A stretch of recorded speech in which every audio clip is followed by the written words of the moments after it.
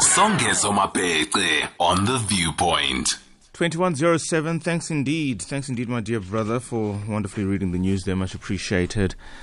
Hashtag Health on Monday, of course, is the segment in which we now enter. Last week, Thursday, the government employees medical scheme, GEMS, the biggest closed medical aid scheme with some 750,000 members and 1.9, just under 2 million dependents, brought together industry leaders to engage on the future of healthcare in the country at its 2021 Symposium.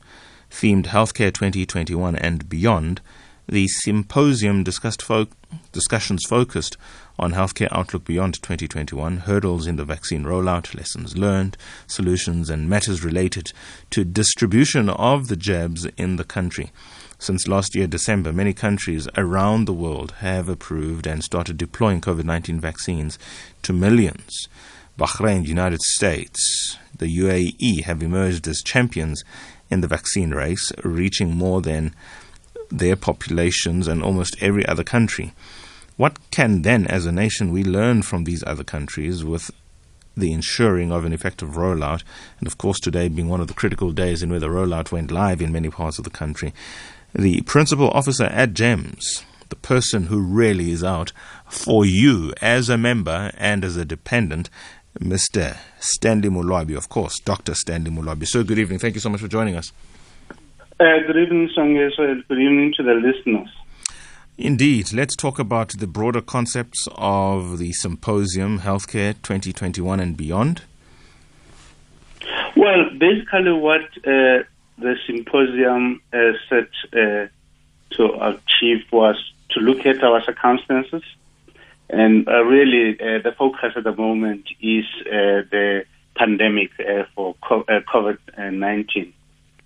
We sought to look at what is the measure, and the biggest measure, that we are busy with is the vaccination of the population with a view to achieving herd immunity. And we know that the target is to vaccinate plus minus 40 million people for us to achieve herd immunity. So people, when we had the symposium, the whole population was eagerly awaiting today when phase 2 of the vaccination program would start.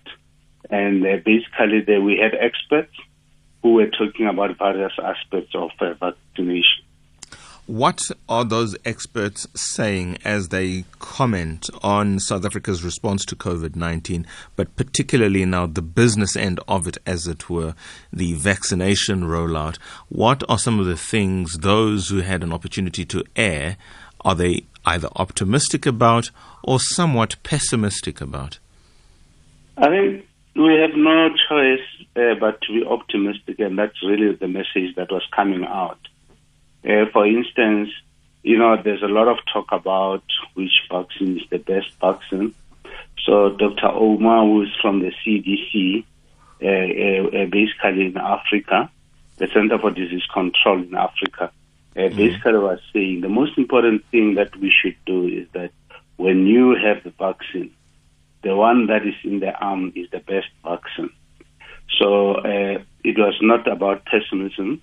It was being optimistic, considering your own circumstances. And what are our circumstances is that when this came from the Department of Health, that the rate determining step for how fast we will vaccinate is the supply. And we do know that there have been challenges with regard to supply. And it is not only in South Africa, but it's a worldwide problem where the first world countries seem to be holding the vaccine. And as a result, countries like that are in Africa are battling at the moment with the supply. That is our biggest challenge at the moment. You preface your response by saying we have no choice but to be optimistic. Is that the principal officer at GEMS speaking, or is it the commentators at the Symposium speaking, given the fact that you've already highlighted some of the challenges, a lot of which are systemic, in the response to ultimately the jabbing of the nation? Well, it's me speaking on and based on what was said, and I have no reason to disagree with what was said. I think the speakers were honest, and that is why we are saying we do recognize the challenge that we have been slow, off the ground, but it is not out of our own doing in South Africa. There were some external challenges that I think the government has done their best to try and overcome. What is your comment insofar as it relates to some of the utterances that are coming through that a billionaire healthcare business owner from South Africa originally, now based in the United States, California particularly, Patrick Soon-Shiong, has signed a deal, and I'm not so sure exactly to what extent that deal is all about, but with BioVac, the vaccine manufacturer in the country. What do you know about that, and what can you share so far with South Africans? And specifically, what can you share of optimism for GEMS members? No, I think that is what you know about that is what I know about that is basically what is in the public discourse. Out in the public space in terms of, I think there was an article over the weekend that referred to that. I think if that article, as was said, if that donation, I think it's a good thing if we have philanthropists who are going to be donating to the country those type of amounts to assist us. I think it's a good thing, and that's my personal opinion. And this opinion is based on what I read. Let's evolve this opinion. Was supposed to be, and it hasn't quite gotten off the ground, the state drug manufacturer. I mean, this is a conversation in the region of 20 years old. Specifically speaking, albeit closed, but I mean, you've got 750,000 members, just under 2 million beneficiaries, and I think you're only bettered by Discovery, at least on the numbers perspective. What would the benefit be if the country had developed the necessary skills, the necessary resources and science behind establishing capacity for itself to be able to respond to such global pandemics? Now it's COVID. Tomorrow it could be something else. And yet we don't have a state-sponsored drug manufacturer on the scale that other countries have done and as a result are able to respond to COVID as they have. Yes, we are the second biggest medical scheme in the country after Discovery, as you said. But if you look at the approach of government, everybody is being treated the same, whether you belong to a medical scheme or not. And the government has been very, very clear that nobody is going to be favored, whether you belong to a medical scheme or you don't. So I think it wouldn't really make a difference whether we have the capacity to develop a vaccine in South Africa or not. The benefit would be to all of us as citizens of the country, because government has demonstrated in this case that nobody is going to be favored. You're not going to have access to the vaccine just based on your ability to pay. The access is Dr. Moloabi, here's my question. No, not what you're responding to. My question is, I'm responding to the fact that this country should have a state pharmaceutical company, specifically Ketlapela. How is the non-existence thereof? It exists, of course, but only in paper, but it doesn't have any rollout or any clinical produce or work that it should have done millions of rands later, but it isn't doing. Now, I'm asking you, you are GEMS. How is the absence of the work of Ketlapela affecting you as GEMS? Put differently, what would we be celebrating as a nation if indeed the state pharmaceutical, Ketlapela, had been around and doing its work? That's the question. Oh, no. I mean, your question is, as GEMS members, would have been an advantage if we had a state pharmaceutical company? My answer to you is the benefit would not accrue only to GEMS members. the benefit would accrue to all of us as South Africans if we have to take government's policy direction into consideration. That is basically why I'm answering that there wouldn't be any preferential benefits to GEMS members. If that was the case, and it isn't the case, and we do need to deal with the reality. And so I'm sort of averse to getting into not the practicalities. I would rather we deal with the practicalities of what we are faced with. That is what we are faced with. I'm saying this because there are many persons, for instance, who fall under GEMS, who would benefit. Of course, they would benefit together with the country, but a benefit nonetheless that would accrue to GEMS. And I'm asking you because you are the principal officer. And this is not something that one can be proud about. I get constant appraisals from Discovery with all sorts of things that are doing in parallel to other work that is done in private sector, but specifically of government. And I can get myself a jab anytime. I could have gotten myself the COVID test at any given time. Now, that's what my medical aid scheme is doing for me. And to that extent, I don't have to worry myself too much about what the state services are, because I'm fortunate to bypass that by buying my way out of it. Now, specifically, I'm asking these questions for the benefit of those members who are GEMS, the second biggest in the country. I would imagine you've got some lobbying power, particularly when your membership base is in the public sector. The absence of Ketlapela must surely be a problem which, if it did exist, would manage better the healthcare outcomes for your 1.9 million dependents and 750,000 odd members. So it's not true that because you belong to a specific medical aid, you are able to get the vaccine ahead of those who don't have the medical scheme.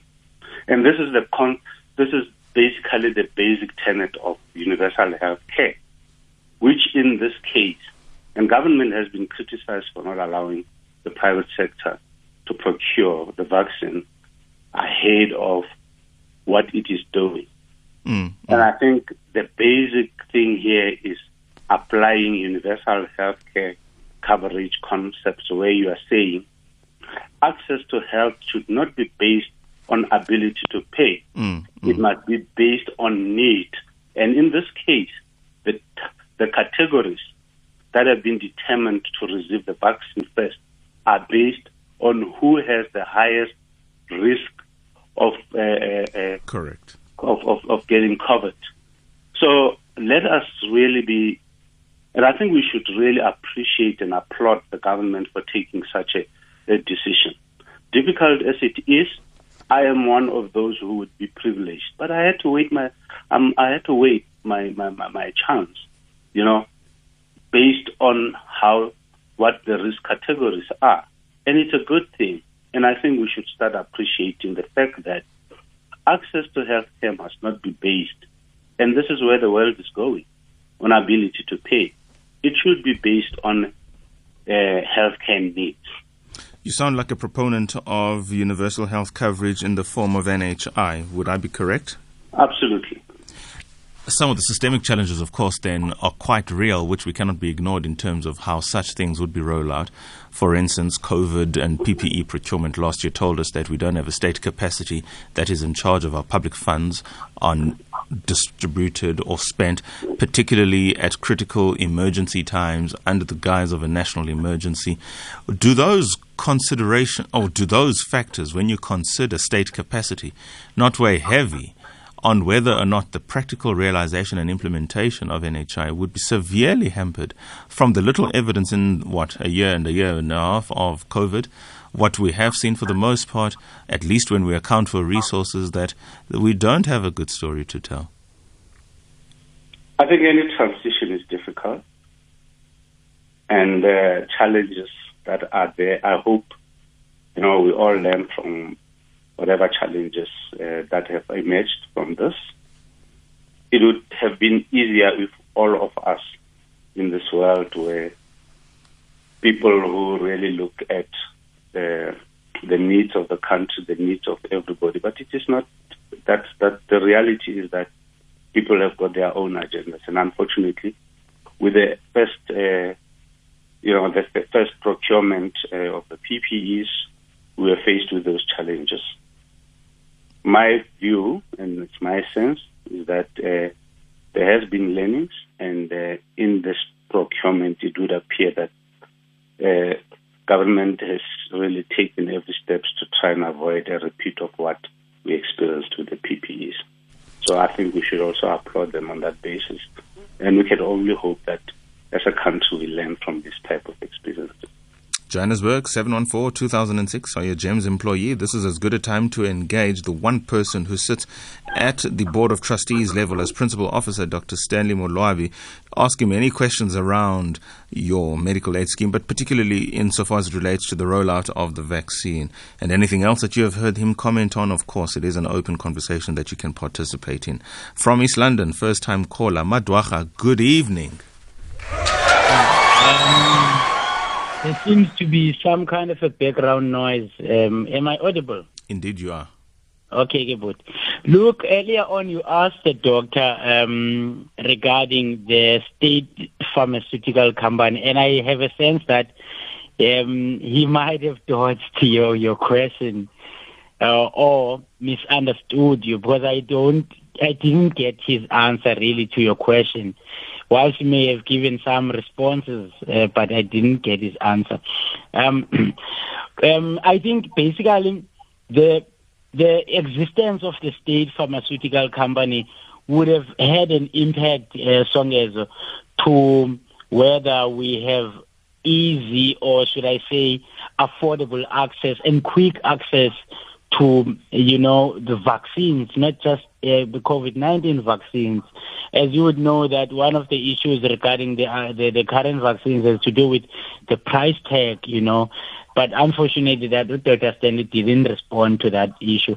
I wanted to highlight that I was looking forward, to getting a response from his side regarding that. Stay on the line.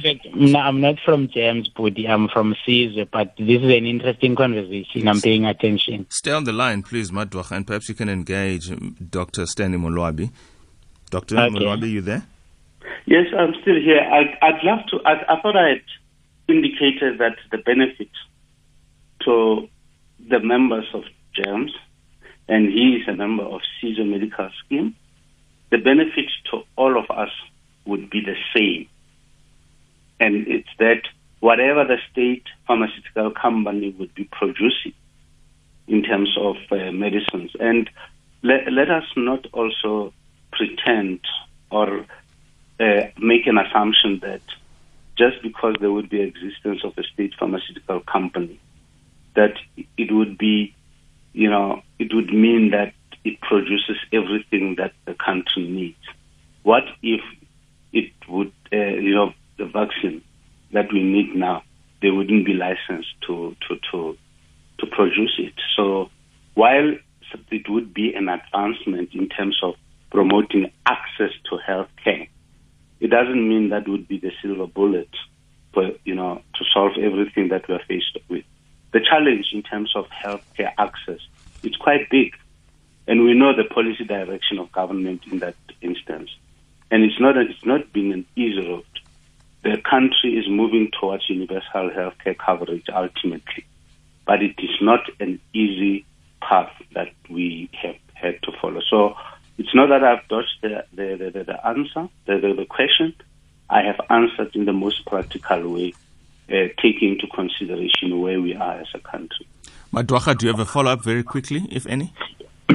Not so much, Songes. I know even if we would have had a state pharmaceutical company that is functional, of course there would have been issues regarding efficiency and so forth and so forth. And of course, regarding the current vaccine, there would be issues as things stand now regarding intellectual property and all of that. But I'm glad that Stanley reverted back to my question and clarified. There's no follow-up. Thank you indeed. Madwacha in East London. Thanks, Dr. Stanley.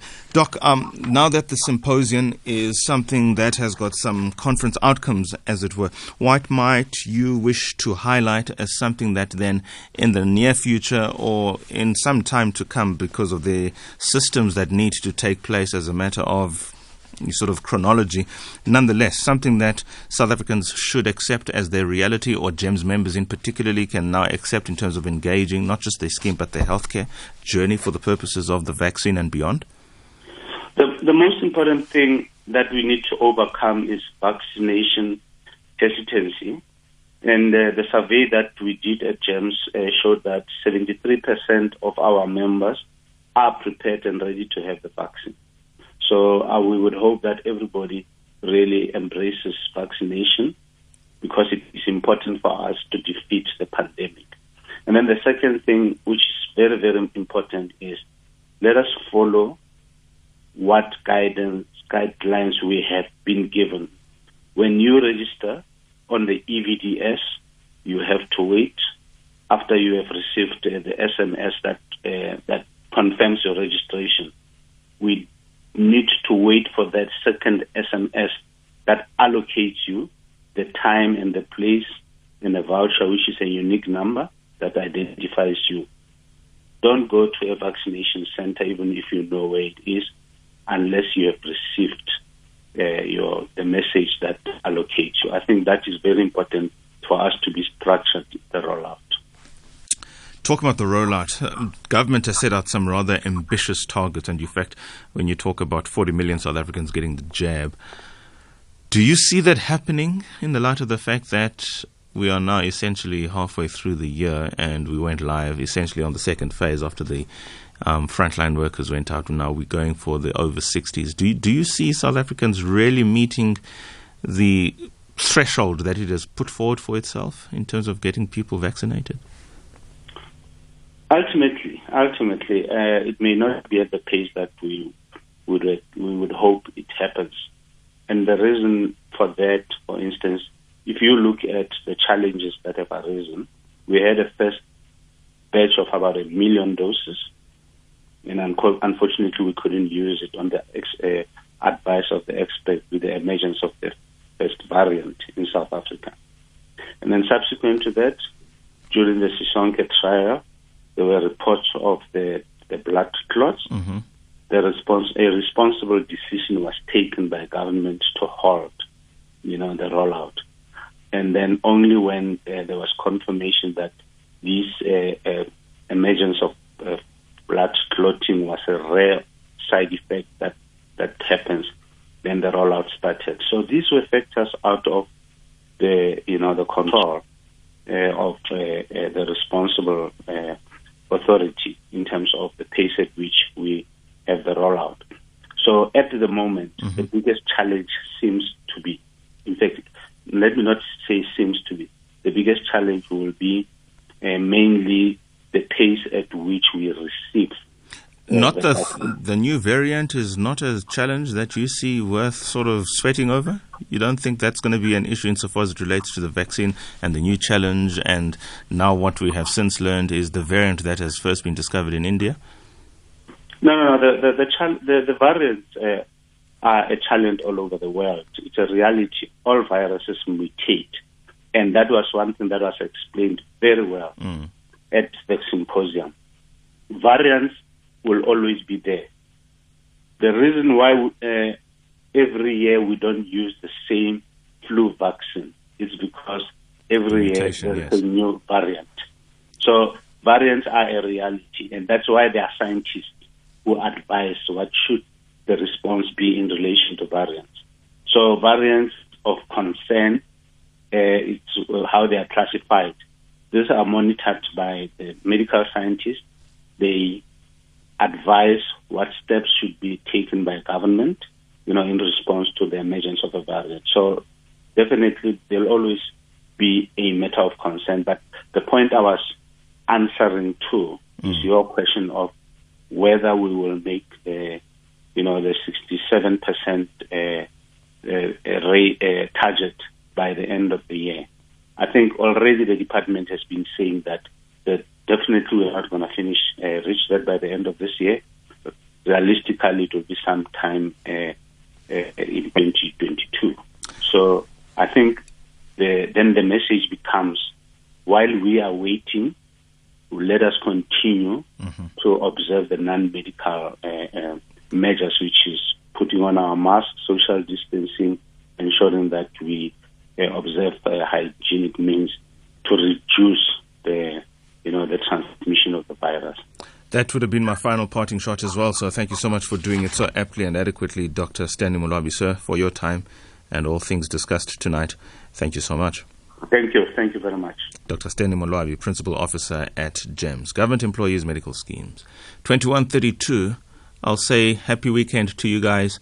Tomorrow, it'll be Tuesday, my final slot. Good night.